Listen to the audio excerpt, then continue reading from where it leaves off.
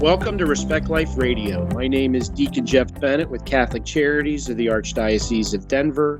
And remember, you can listen to all of our shows at respectliferadio.com.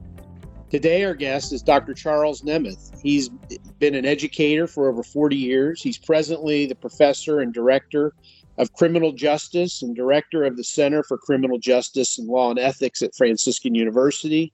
He's also an author of numerous articles and books. And Chuck, thanks for joining us today.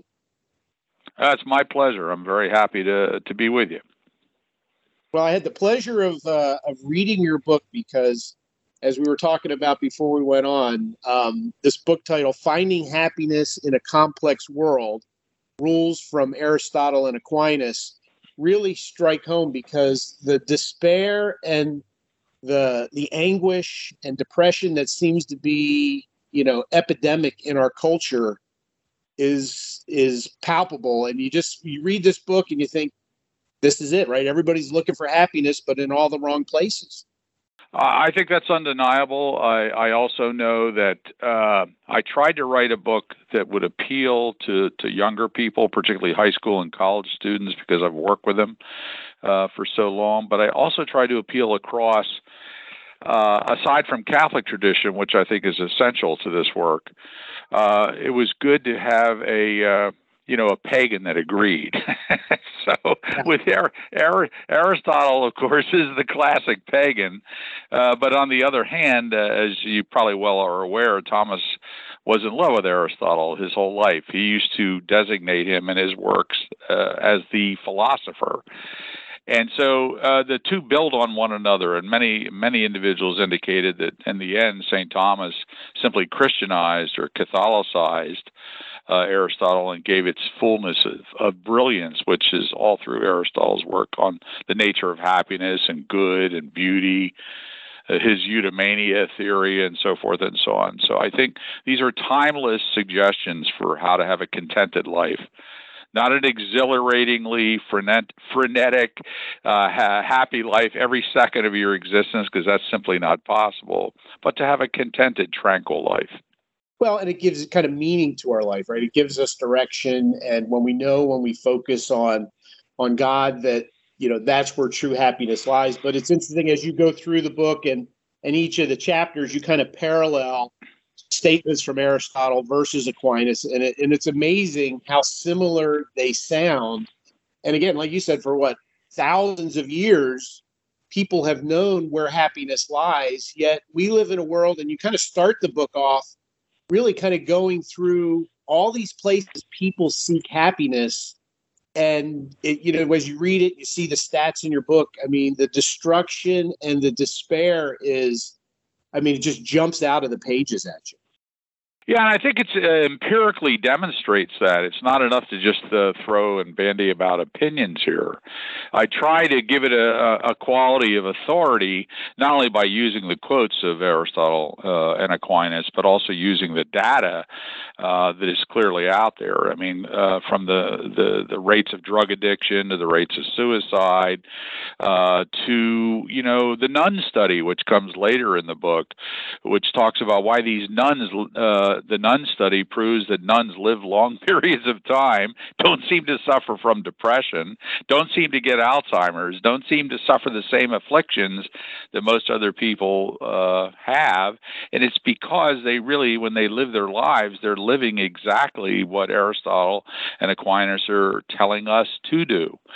So, yeah, I think there's a certain amount of subjectivity in the book, which is natural, but I think there's a lot of objectivity in the book. If people take the time to look at the footnotes and look at the charts and the diagrams, it does leap out at you. And for people who don't want to look at it, of course, they'll choose otherwise, and they'll go down a path of less happiness than they would if they would follow these rules. You talk about COVID, there's drug abuse, suicide, broken families, just the fentanyl deaths that we see, over 100,000 a year now. I mean, all these people searching for that contentment, that meaning, and they're looking, it seems, everywhere but God. And it really is, again, it's a sad story when we see the world, but we have to remind ourselves not to get caught up in that ourselves, right? It really is a reminder to us that happiness is found only in our Creator, not through material things in our world. Yeah, in addition to fame and power doesn't bring us happiness, nor hedonism or sensuality as a basis for life or avoidance of children. All of the things are tracked in this text, which kind of lays out a series of suggestions for young people and for everybody, for that matter, to see the world not only through the necessity of having God in our life and a transcendent or a metaphysical structure to our life, but also these are concrete steps that'll eventually lead you to those conclusions. Because even people like Cicero and Aristotle eventually landed up in their logic moving towards a perfect God.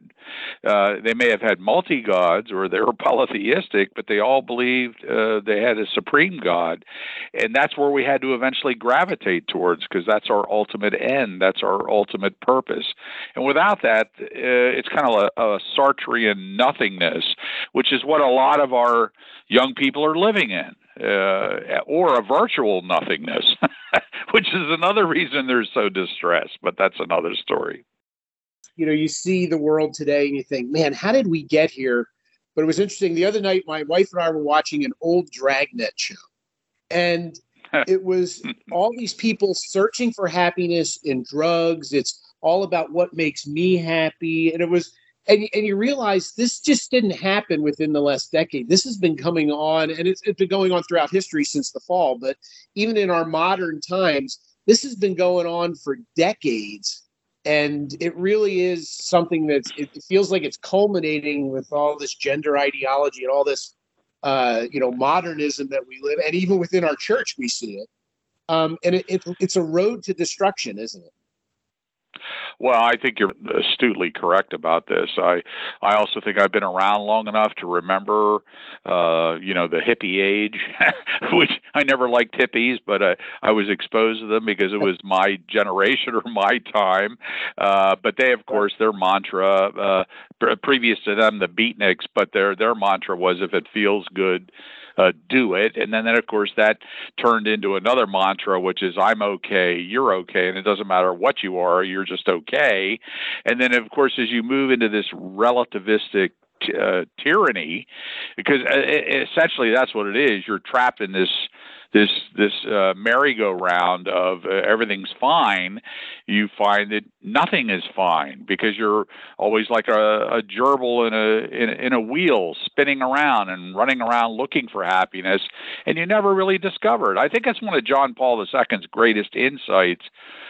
Is that modern people believe that sexual liberation, is just one example, is liberating, when the very opposite is true.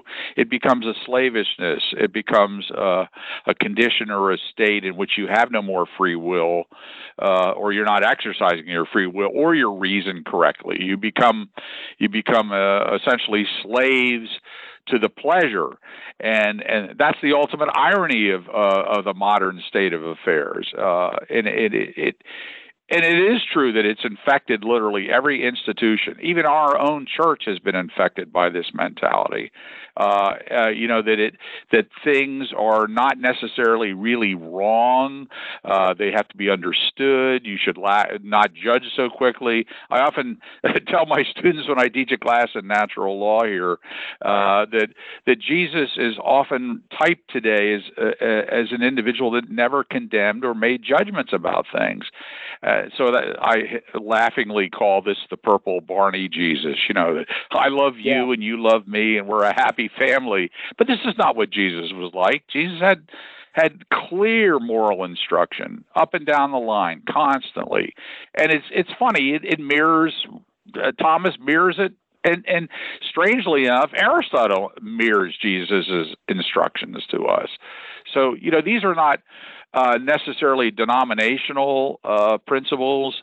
They're universal principles. They're perennial principles. They're not relative at all. So that's why I call them rules. And when you get a chance, if anybody sees Finding Happiness and you go to the last chapter, that encapsulates all the rules, one after another. And I often ask people to tell me why that rule is not correct, and they have a hard time doing it. Well, because you do it in a way you ask yourself a question. And anybody, who has any kind of moral compass or, any kind of real, thought process says, that's not going to be good. And you see it. And you mentioned at the end of the book, you have rules and recipes. So I want to remind people that if you read the book, it's not all doom and gloom, right? It's a reminder to us, hey, here's where we are, but here's a way out, and here's a way to do it by just asking yourself a series of questions, and it will lead you back to that path of where happiness lies in our Creator. I really appreciate you making that comment about finding happiness, because it is not doom and gloom. It's actually quite an optimistic book about the power of the human person to shape, habituate, and follow a series of virtues and avoidance of most every vice we can. Well, we're never going to be perfect, and we're all fallen.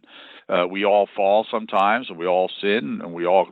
I mean, I know some people that are better than others, but I often say that my wife is far more saintly than I have ever been, and it's true. But we're all trying, both of us, in our lives together. We've all tried to follow these general principles. That's why we have been married for 51 years. We have 7 children that are wonderful and beautiful. We've both worked hard all our life. We've never become materialistic in an excessive sense. We've never favored those things that other people seem to favor. And we've always kind of stuck to the virtue theory of Aristotle and Thomas. And really, for the most part, while we're not perfectly content, because no one is in this world, we are fairly happy people. We've had a good life. We've been blessed. And hopefully that continues into the afterlife. That's part of happiness, right? You look at your life and you see, look, everybody has struggles, everybody has crosses and challenges. But when you're following God, when you have this happiness, or, as much as you can have here on this earth, and your glass is half full, you see things from a different perspective as well, right? It's not only, hey, I just feel good inside. You have just a whole different perspective when things happen, even when difficult things happen. Yeah, I think that's brilliantly posed. But I also try to explain to people that being happy is not some state of exhilaration. It's not some kind of emotional high. Now, of course, people can get emotional highs. We've all had them, the birth of our children, or we win a football game and we can't believe we did, or whatever the thing is. But those are fleeting moments. They're not really the refined definition of what either Aristotle or Aquinas mean about happiness. For them, it's a state of contentment, an ability not to get into the highs or the lows, but to be right in the mean of the highs and the lows, which means that you're balanced about these things. So you're a balance of your own intellect and your own will, and you're capable of not getting distressed, or too depressed, or too happy about any particular thing. So I found that to be always very helpful to me, because it lowers the unreasonable expectations that so many people have about being happy. They have to be happy all the time. That's I got to get this, and I got to get this plastic surgery, you're constantly. I talk about plastic surgery a lot in this one section about the body, how the body becomes the source of happiness, when in fact that's a dead end street if there ever was one. But people chase it. They think that it's going to make them happy forever, but in the end, there's no happiness, because you can't accept the fact that you're aging or that you're changing. And that's all part of the natural order and the natural process of living, being born and corrupting. And as Cicero said, death is the most natural thing you'll ever do in your life, because you had to depend on other people to be born. But when you die on your own. So in any event, I think that's an important feature especially for young people. who are under all these visual pressures to look a certain way, act a certain way, think a certain way, that's not going to make them happy at all. They'll never be tranquil under those rules.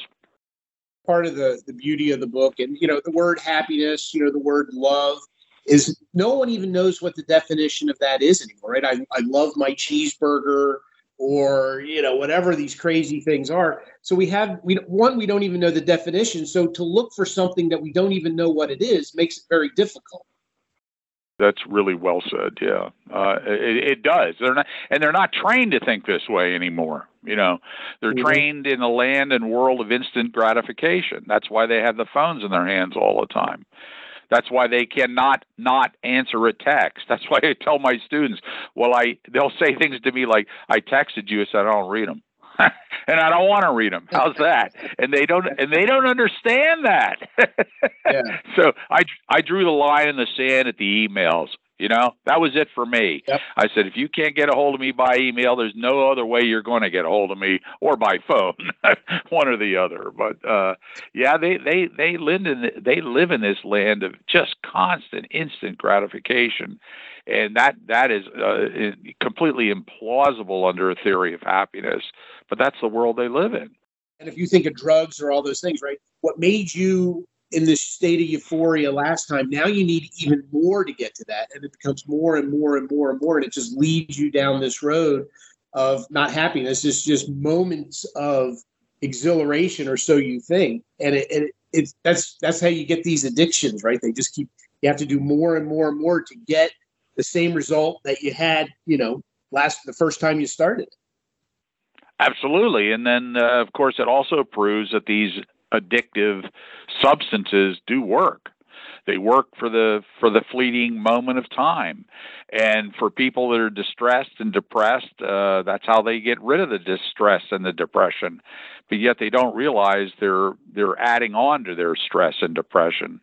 And in time, they'll be consumed by it. So, and that is true for so many things I talk about. How much wealth do you need? How much money? When you meet greedy people, you say, are they happy people? They generally are not. I mean, even a person like Andrew Carnegie, who I mentioned in the book, who spent his whole life amassing multi-millions for his time. What did he do as he was getting towards death? He gave it all away because he was so distressed about how he made so much money on the backs of other people without rewarding them. And, in that sense, he found a little more happiness before he left this earth, because he left a tremendous legacy behind in the United States and across the world, actually. Well, and it reminds me, I remember getting out of college and telling my dad, when I make $100,000, I'll have it made. And he just looked at me and he said, you know what? No matter how much you make, it'll never be enough. The toys will have to get bigger. The trips will have to get bigger. You'll never be happy. And I was like, you don't know what you're talking about. And boy, that couldn't have been more true.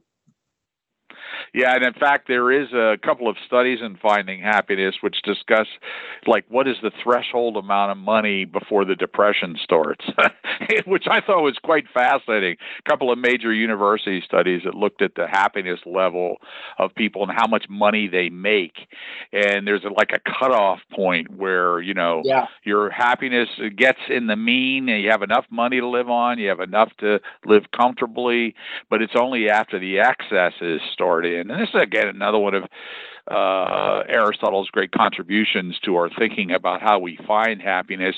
It's never, ever, ever the excess of anything, nor is it the defect of anything. It's always the median of everything when you measure what types of human behavior make you happy or not. So you're looking for the moderate means, the moderate middle of things, rather than I have $100 billion or I have 2 cents. Neither of those systems work, but something in the middle seems to work better. And that's true for a lot of human behavior, whether it's power. This is part of our frustration with what we see in our political class. They have no boundaries on their acquisitions of power and what they'll do to get power. And it's very distressing to watch, because in the end, I don't think they're very happy people. I think they're constantly lusting after power, and so they can never really be content in what they're doing. Well, and I think that's right. You see, I mean, they all look like sucking on lemons when they're on TV. And these are people who, come in and get the power, and then, right, they acquire tremendous wealth on top of it while somehow making a salary that wouldn't indicate that that would happen. And they are miserable. They are angry, right? They are, out wanting to kill babies and do this. It's all about this power and this wealth that, in the end, they don't even look happy. I mean, it's not even something that you would look at and say, geez, I want that. It's like, gee, I don't know what they've been drinking, but I don't want any of that. Well, I've actually featured some of those wonderful politicians that not only argue for excessive amounts of wealth, they'll also argue for the redistribution of wealth, which of course has been demonstrated repeatedly never to work and never has worked and never will work. But when I was teaching at John Jay in New York City before I came to Franciscan and I retired out of there was our economics department at that university had 9 faculty and they were all Marxists. And I used to get into it with them all the time. Tell me what Marxism has done for the world in terms of, human contentment, human misery, however you want to look at it. But their answer was always, well, they didn't do it right. We're going to try it another way. And we see a lot of that going on right now in Washington, D.C. We have this notion that if we just keep spending, everyone will get happier. But I don't see any happiness down there at all. And I don't think the citizenry is being elevated into happiness with these kinds of programs either. The more you give away, the more you hand out, the less dignity the human person has. You just create a tremendous dependency, and happiness is not found in dependency unless you're depending on our Lord and then using the gifts he's given you to go out and share. It's not about hoarding or just what can I get? It's about what about loving neighbor and doing that in a way that really does change our life. Because when we're focused on ourselves, I mean, what a more boring topic than to be focused on ourselves and just try to get what we want, because it's never enough. And it does lead to this despair. And how many people are on antidepressants? I mean, it's like they hand them out like chocolate. Yeah. Oh, absolutely. We live in the pharmacological age. There's a pill for everything. And how much does that help the rate of mental distress and emotional disturbance? Not very much. So again, it's also the notion that man can control everything, and man doesn't control everything, and man's barking up all the wrong trees for things, and that's why the pills are increasing as well, because it's always a dead end street. These things, it's like the new feminist model that is arguing for legalizing prostitution because this empowers women.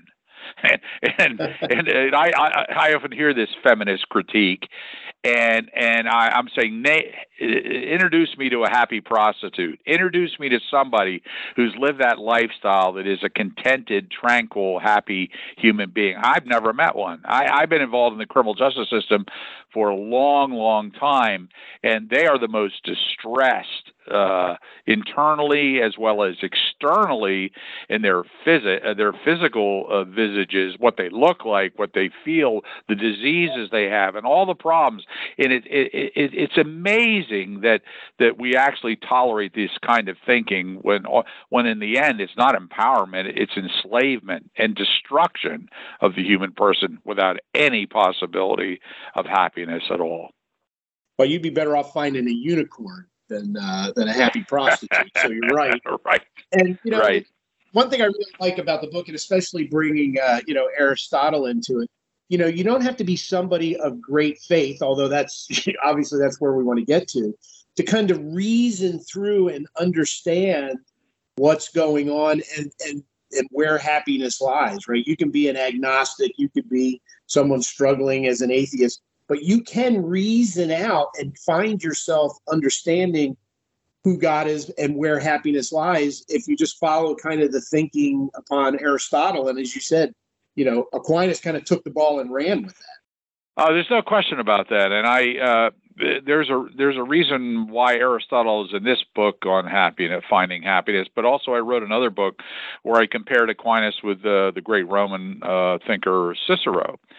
And the reason why I did that comparative analysis twice is because I wanted to shut down my critics, okay? Because I often get people who criticize that I'm nothing more than a churchman, or somebody who writes for what the Vatican wants to hear. Though they don't seem to realize the Vatican is not always happy with Thomas Aquinas, but that's another story for another day. But I think the analysis of Cicero and the analysis of Aquinas showed that they both reached similar conclusions on moral dilemmas in the natural law. So that was the first book ever written about that topic, where you're comparing the Roman pagan with the angelic doctor, and the same is true here.